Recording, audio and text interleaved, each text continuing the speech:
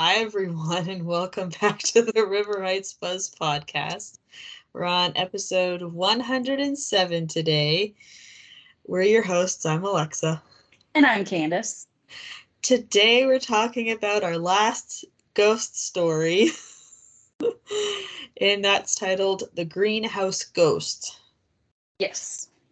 So, this book, I do not have an official description, but it's essentially talks about flowers and greenhouses. Yeah, pretty much. Yeah. I don't think there's really any news stuff to bring up. No, not that I'm aware of. Other than it's November already, which is crazy. Yeah. Which means birthday month for me. Yep. So. Don't worry, I'm not saying your age. I don't want you to feel older than you are. It's okay. We were just talking about it before we started recording. My body already makes me feel older than I am because it's so cold. I'm not kidding you. Like my joints, my elbows, my knees, they just ache because it's cold. Yeah.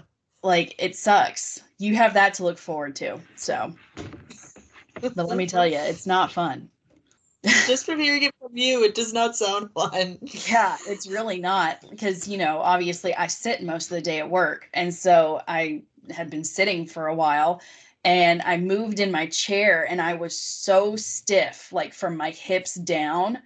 It took me a second to actually be able to stand up. Oh boy. Yeah.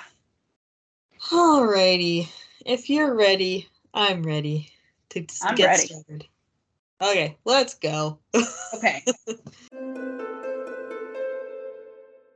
This story starts out with Carson and Nancy talking about some house in the country, and Carson was talking about buying it for Nancy, which at first I thought was a joke, but maybe it wasn't. I'm not 100% sure, but apparently the house can't be bought until she solves the mystery of the greenhouse ghost.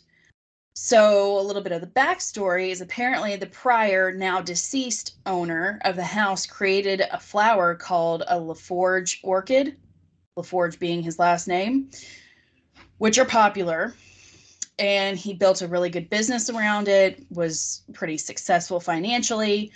But eventually there were people that were vandalizing their property, some of their flowers, and other things, and it caused his wife to have a sudden heart attack and die, and then he died shortly after. Carson was made co-executor of the estate, and this guy's children want to sell the property, but they're afraid that a ghost is going to keep people from wanting to buy.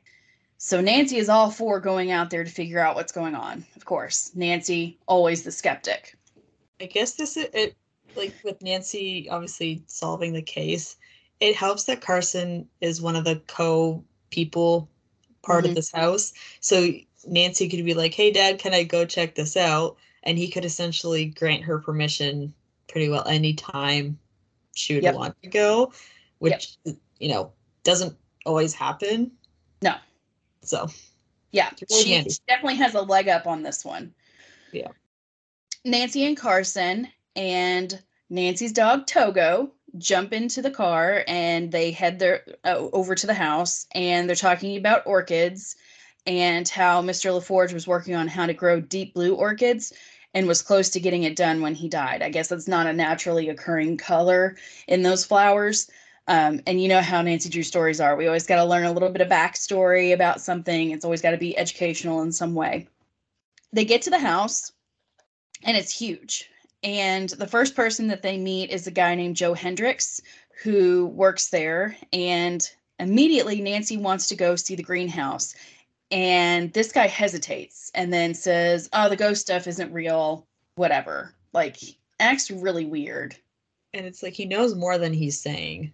Yeah, 100%. Like, you wouldn't have that kind of reaction if you weren't trying to cover something up or hide something. Yeah. It's very defensive. They eventually meet another worker there named Kiki, who is the assistant to Joe.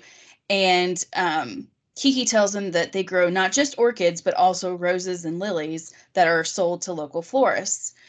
So they're looking around in different areas, and Nancy sees a room that has a sign that says no admittance. And she asks what it is, and it's a room for like an experimentation with these flowers.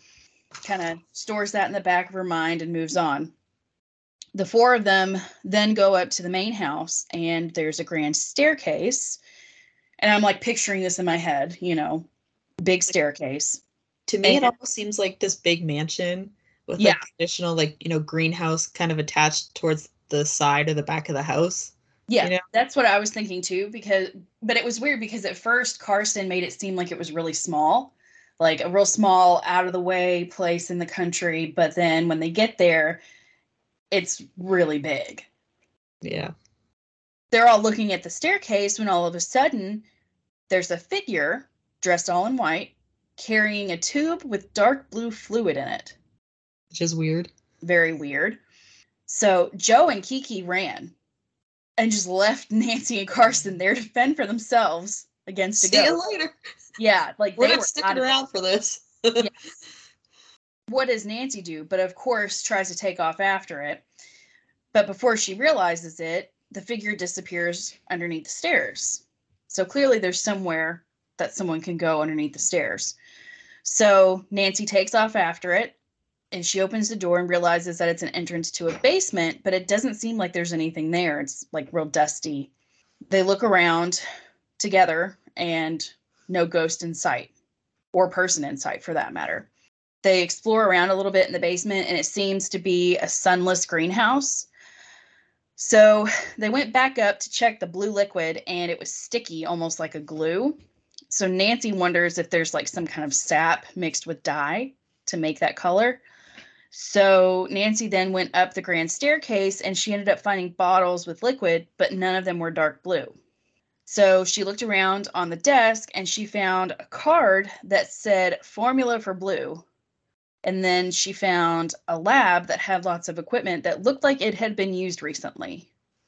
So not like the basement, which was dusty. Yeah. Somebody's been in the house doing something. Yeah. Nancy, of course, right down to business, thinks that this ghost routine is used to scare people away that might be interested in purchasing the property, and that it's actually a real person. And then that person took off when whoever they were realized that they weren't scaring Nancy and Carson away.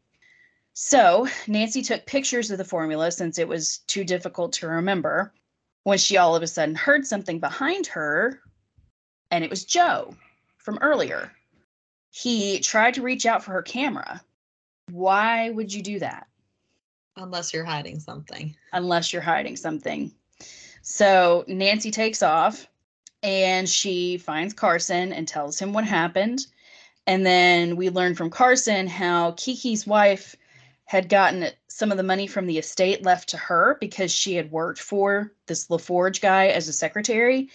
And it ended up being more than Joe Hendricks got, and he was mad about that. And apparently Joe's wife didn't get anything, which I don't know why he would be mad about that. Like, if his wife didn't work for this guy, like, why would he expect his wife to be left something in the estate? Yeah. Like, Kiki's wife worked for this guy, so that kind of makes sense. So, don't really get the angle there. Yeah, that doesn't make any sense. Why would you expect something from somebody for nothing? For nothing. Yeah. Yeah. Like, don't get all in a huff about it when you didn't do squat. Exactly. So. Very weird reaction to have. Yep. Nancy then went back upstairs to the lab, and Joe had taken off. So she started searching around on that desk again, and she found a white wig. Nancy looked in it, and from the serial number, realized it was from the Lomax Beauty Salon in River Heights. Nancy came back downstairs to her dad, told him what she had learned, and they decided to head to the salon, try to figure out some information. They get there, and Nancy asks about the wig and said that she had seen it backstage at a theater production and just wanted to find out some information, if she could have one similarly made, if she could rent one, something to that effect. The woman who was working there pulled the information out, and Nancy was able to make out the name on the card, and it said Hendricks. Yeah. So The ghost must be his wife. Yep. So Nancy then left the shop and asked Carson if Bess and George could come to the house, and he said yes, but to be careful, of course. So she calls the girls and tells them what's going on, and of course Bess is reluctant at first, but doesn't want to be ultimately called a chicken, so she decides she's going to go with them. They head to the house, and they have dinner, and they're hanging out, watching TV, and after a while, there's a loud screeching sound, but it turns out to just be a cat. Girls didn't think anything about it, went back to watching TV, and then a front window shutter slammed, which gets their attention. So Nancy goes to look out the window, and she sees the ghost dancing on the front lawn. Very strange. What does Nancy do? Runs after the ghost, of course. What else would you expect her to do? I mean, nothing less than that. You know Nancy, she's going to get to the bottom of it no matter what it is. Yeah. She's running after this ghost, who then in turn runs towards the big greenhouse and locks the door behind her. Uh-huh. So Nancy then runs to a shed that apparently connects to it, but by the time she got into where the ghost was, she was gone. Nancy retraced her steps to where she had found the wig earlier, and she found it again, and she touched it, and it was still warm. So clearly that was what the ghost was wearing. Yeah. Then a woman comes in like a dressing gown and wouldn't say who she was, but told Nancy that she had to leave. Like, so weird. Like, first of all, you should be saying, hello, how are you? Who? And then introduce each other. Yeah. Instead of being like, you need to leave. Yeah. Like, what are you doing here? So weird. She then shoves Nancy out and locks the door. And then Bess and George come up because they heard all the commotion. And so Nancy then picked up the phone in the hall, and a voice answers and says, "Yes, Mrs. Hendricks." So now we have confirmation that it's Joe's wife that we're dealing with. So Nancy, thinking on her feet, plays along, and whoever this guy is on the other line, said that he was ready to meet her husband's offer. Said his name was Smith, with a Y, from Eastville. Nancy then hung up and called Carson and told him everything that she could. Question. Yeah. Had the Smith guy talked to Mrs. Hendricks before, you think? I mean, I would assume so. So, you know, it doesn't say if Nancy kind of like pitched her voice or changed her voice in some way. I don't know. Maybe, I mean, back whenever this was supposed to be, maybe the phones weren't as good, so it wasn't as easy to determine who someone was. That was going to be my question. Like, if you, obviously, like, that's a good point. You don't know, like, how the phone sounded back then. Yeah. But if it was easy to tell, like, who you were talking to, how could he not tell it was Mrs. Hendricks? Yeah, because, I mean, I know that these books were written, you know, later on down the line of Nancy Drew books, but it never really specifies, like, a specific time frame. And, I mean, you know as well as I know, phones are constantly changing. Things are always, you know, getting updated. And, I mean, God, I remember my mom telling me stories of when she was a kid, how they had what was called a party line, where it was multiple people that shared a phone number, and you had to take turns. Yep. So we don't know if maybe that's this kind of situation or what's going on. You know what I mean? Yeah. So that could be one way to, you know, answer that plot hole. Yeah. I don't know. Who knows? But either way, the next morning, Carson drove out to the house and told the girls that Ed Smith guy who was on the phone was president of something called Eastville Greenhouses, which is a large wholesale florist and a major rival of LaForge. Looks like Hendricks is trying to sell this secret dye formula. So Carson says that he'll go talk to Smith and for Nancy to keep investigating at the house. So the girls decide that they want to go and talk to Kiki and see if they can get any information from him. And so Nancy asks if he's ever used any of the formulas to change flower colors, and he says no. And they then go into the no admittance room, And it's, like we said, an experimentation room where they can, mess with the temperatures and do different experiments to see what works growing wise and what doesn't, I guess. And so Nancy's kind of working with some of the liquids that are there, but she doesn't get the dark blue color. When all of a sudden, a woman comes in. So the girls try to warn Nancy, and they're all rushing towards that room. And the woman said George couldn't go in there, but George, of course, ignores her. And of course, this woman is Mrs. Hendricks. She changes the temperature in the room to freezing, and she locks it. And apparently it won't change the temperature until 12 hours later. So I was confused by this part. Like, so George was going to the room. Like, I thought that George actually went in and then ended up getting stuck with Nancy and Kiki. That's what I thought at first too, but it doesn't seem that way. It almost seems like Mrs. Hendricks cut George off. Mm-hmm. So then George was like stuck out in the main room with Bess. Yeah. That's like how it was worded and stuff. So yeah. That part confused me. Yeah. And so also my question is, so does this room only lock from the outside? You can't unlock from the inside? Yeah, like how could you not open it from the inside? It should work both ways, I would think. Unless it's like, I remember seeing or like reading about something that houses back then, like some older houses, they only had the ability, if you had a main key, to lock it from the outside, and you can get it open from the inside. Mm-hmm. So maybe that could be the case for this house. Maybe. Who knows? Yeah. That part was a little fuzzy for me when I was reading it. Because I was kind of like you. I thought that George had made it into the room and then was then stuck in there with Nancy and Kiki, but I don't think so. But it didn't seem like how it was worded. Yeah. So yeah, George was out with Bess and figuring that out. Yeah. Eventually, Nancy and Kiki are able to come out of the room cold, but okay. So the girls leave with a plan to return later that night. And so she takes the girls home. Nancy goes back to that salon, and she rents the wig that's kind of similar to Mrs. Hendricks's wig. And she gets her outfit ready, and she and the girls drive back out to the house. And the ghost is out again with the dark blue liquid.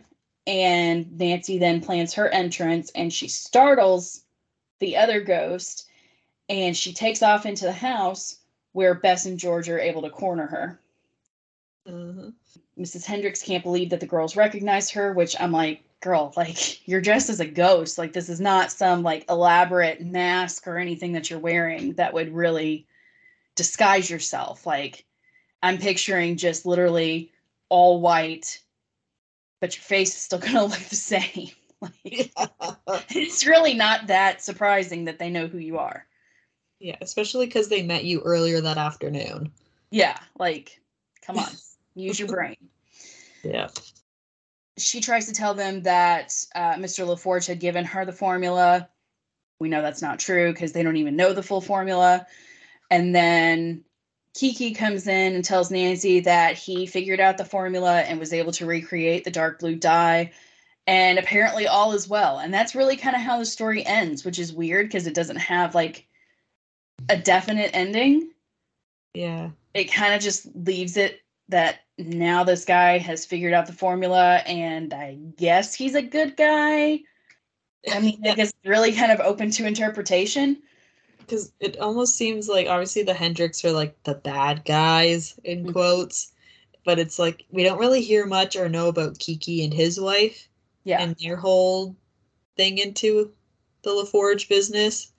So, like, we had no idea if he was actually bad or not. Yeah. You know? So in my head, I'm going to say he's a good guy, and he's going to use this information for good and make money the right way. And then this guy's kids can sell the property and everybody's happy. And who knows? Nancy could have ended up, if it was for sale, Nancy could have bought it, or Carson could have bought it for her. Yeah. I don't know about like the cover of the book that you read for the ghost stories, but on mine it shows Mrs. Hendricks in her white ghost outfit. Really? Yeah. I don't think that's what mine shows because you know me, I read on my Kindle app. Let me. And it also shows but I Oh think yeah, I guess it does. I never it also shows realized it like that. no. I have that one. I think I have that one too, but mine is like this one. Oh, creepy. And then there's also the ghost dogs. Yeah, And then you remember the first one with like the professor at the university and yeah, the blackish gray cape. yeah, yeah. Mine doesn't have that. Mine just has like the ghost from the last one. 6 bone-chilling tales of mystery and terror. Yeah. Oh, and just saying, I ended up finding the second ghost story, in case I didn't mention that before in a different episode. Yeah. And I ended up ordering two, and I sent one to Candace. Actually, I thought it was over here. I thought. And the funny thing is, it's actually an early birthday present for Candace. Yes, it is. Even though you got it like almost a month before your birthday, but you know. Okay. Yep, here it is. Yay. Yay. So, yeah, we'll be diving into this, I guess, next October. Yeah. I'm probably not going to be able to wait that long. That's okay. But, you know, looking forward to that. That will be in the future for us. Yeah. But yeah, I mean, that's all I have for this story. It's pretty much all the notes that I have. Do you have a ghost story of your own for us?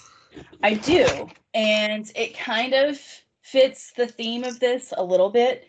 I'm going to tell you about a pretty well-known cemetery located in Louisville. It's called Cave Hill Cemetery, and it's got like lots of flowering trees and things like that. Like it's a place that people go to visit, like even if they don't necessarily know anybody buried there, just because of the history of it and the architecture. It's a 296 acre Victorian era national cemetery. Um, it's listed on the National Register of Historic Places and was put on that list in 1979. It also contains military graves, which put it on a different national register in 1998. So a little bit of the background of it. It was chartered in 1848 on what was William Johnston's Cave Hill Farm, which was then a rural property some distance east of Louisville. Johnston passed away in 1798, and he had built the first brick house in Louisville on the grounds circa 1788. City officials had purchased part of the land in the 1830s in anticipation of building a railroad through it and a workhouse. The railroad actually ended up being built somewhere else, so the land was leased to local farmers. In 1846, Mayor Frederick Kay began investigating the possibility of developing a rural or garden-style cemetery on the grounds, which was a popular concept at that time. After administrators sold several acres of land for the burial of Union soldiers during the Civil War, local Confederate supporters purchased land nearby as well. The grounds were expanded and remapped in 1888 to their modern size of nearly 300 acres. The entrance lodge and main gates were designed by Louisville architect William H. Redden in 1880 in the style of Italian Renaissance revival. So it's like really fancy looking. As of 2002, there were about 120,000 people buried there, with space remaining for approximately 22,000 more graves. More than 200 Confederate soldiers are buried in Section O of the cemetery, with 30 to 40 buried in a row near the National Cemetery section. Portrait painter and cousin of Mark Twain, Mary Ann Tip Saunders, is buried there in 1922. Sisters Patty Hill and Mildred J. Hill, which were the composers of the Happy Birthday song, are buried there.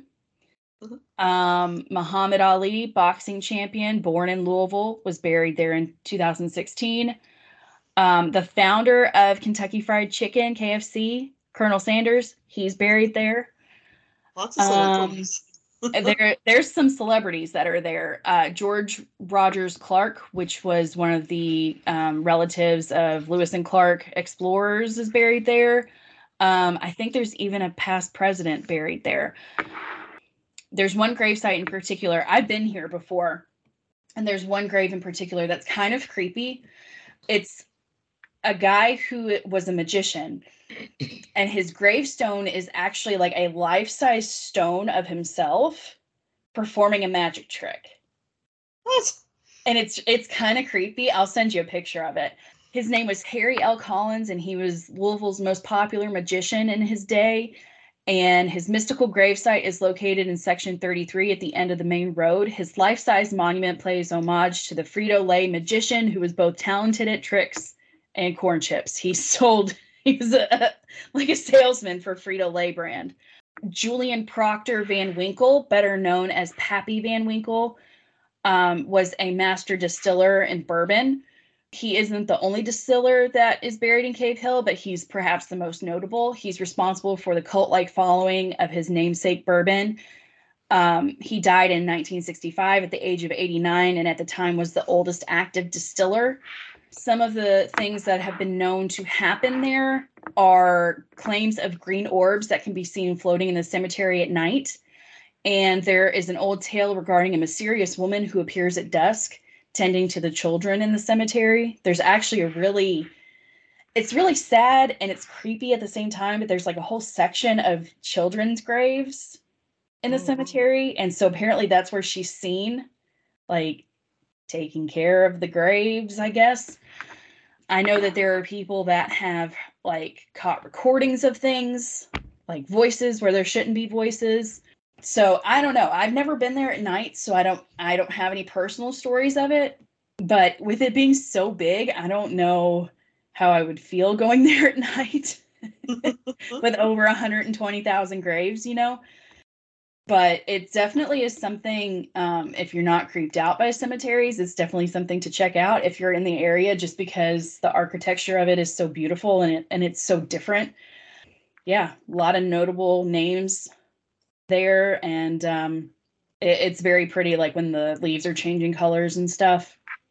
Yeah. Cool. I have some jokes now. Ready. What do you call two witches sharing an apartment? Broommates. Uh-huh. Yeah. Knock, knock. Who's there? Owl. Owl who? Correct. Oh my gosh. When do cows turn into werewolves? I don't know.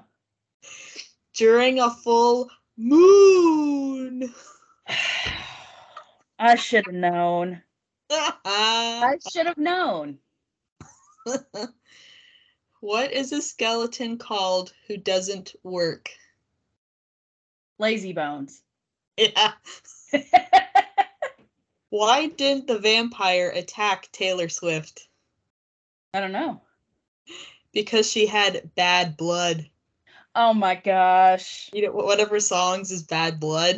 Oh yeah. Oh yeah, I know. I'm not a Taylor Swift fan. And, you know, that could be controversial. I don't know. Do you like her music? I'm not a huge fan either. No, it's not my kind of music at all. But my best friend from college is a fan of hers. And she got tickets to go and see her next November, and she's dragging me along with her. And it's like a 3-hour concert. Yeah. I mean, I shouldn't complain because I know that there are thousands of people that wanted tickets and wanted to go and couldn't. But it's like, she is not my first choice of people to see. No. Don't worry, I'm in the same boat. I feel like that's kind of an unpopular opinion, though. I feel like most people really like her and her music and stuff, and it's just like, it's not don't get me wrong, she is a talented musician. I will give her that. Yeah. But it's just, you know, I'm just not a huge fan. Yeah, yeah. Like, I can appreciate someone who has, you know, written good music, performs good music, things like that, and still not necessarily be a fan of theirs. Yeah. So, but I can recognize that she clearly has talent. Like, I mean, how much money has her tour made? Like millions and millions and millions that they made it, a whole movie of it. Yeah. So she's clearly doing something right, but yeah. I don't know. I do have a few more. Okay. What kinds of pants do ghosts wear? Boo jeans. Yeah. What is a vampire's favorite fruit? Ooh. Favorite fruit. I don't know. A nectarine. Oh my god. That's a good one. My last one. What do witches put on their hair? I don't know. Scare spray. Oh my gosh. Oh, yeah. So that's just something fun to end it on. Yep. All right. So what is happening next week, Candace? Next week, we will be diving into a game number 31, Labyrinth of Lies.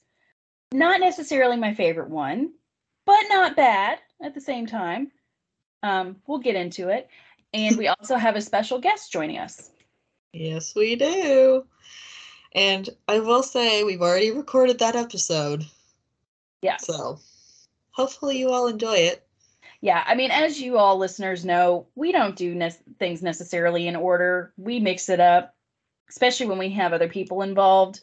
We try to work around other people's schedules more so than our own. So sometimes we have to film things out of order, and this is one of those times. And Labyrinth of Lies is the second to last game that we're going to be talking about this year. Yes. So, and yeah, that's all I'm going to say. Yep. Just wait and listen to next week's episode. That's right. Anyways, we'll see you all next week. Thank you for listening. Bye, guys. You can find us on Instagram at River Heights Buzz. You can email us at riverheightsbuzz@gmail.com. You can join our Facebook group, the River Heights Buzz Podcast Central Buzz. And you can follow us on Twitter at River Heights Buzz with just one Z. Thank you so much for listening, and make sure to keep an eye out for our next episode.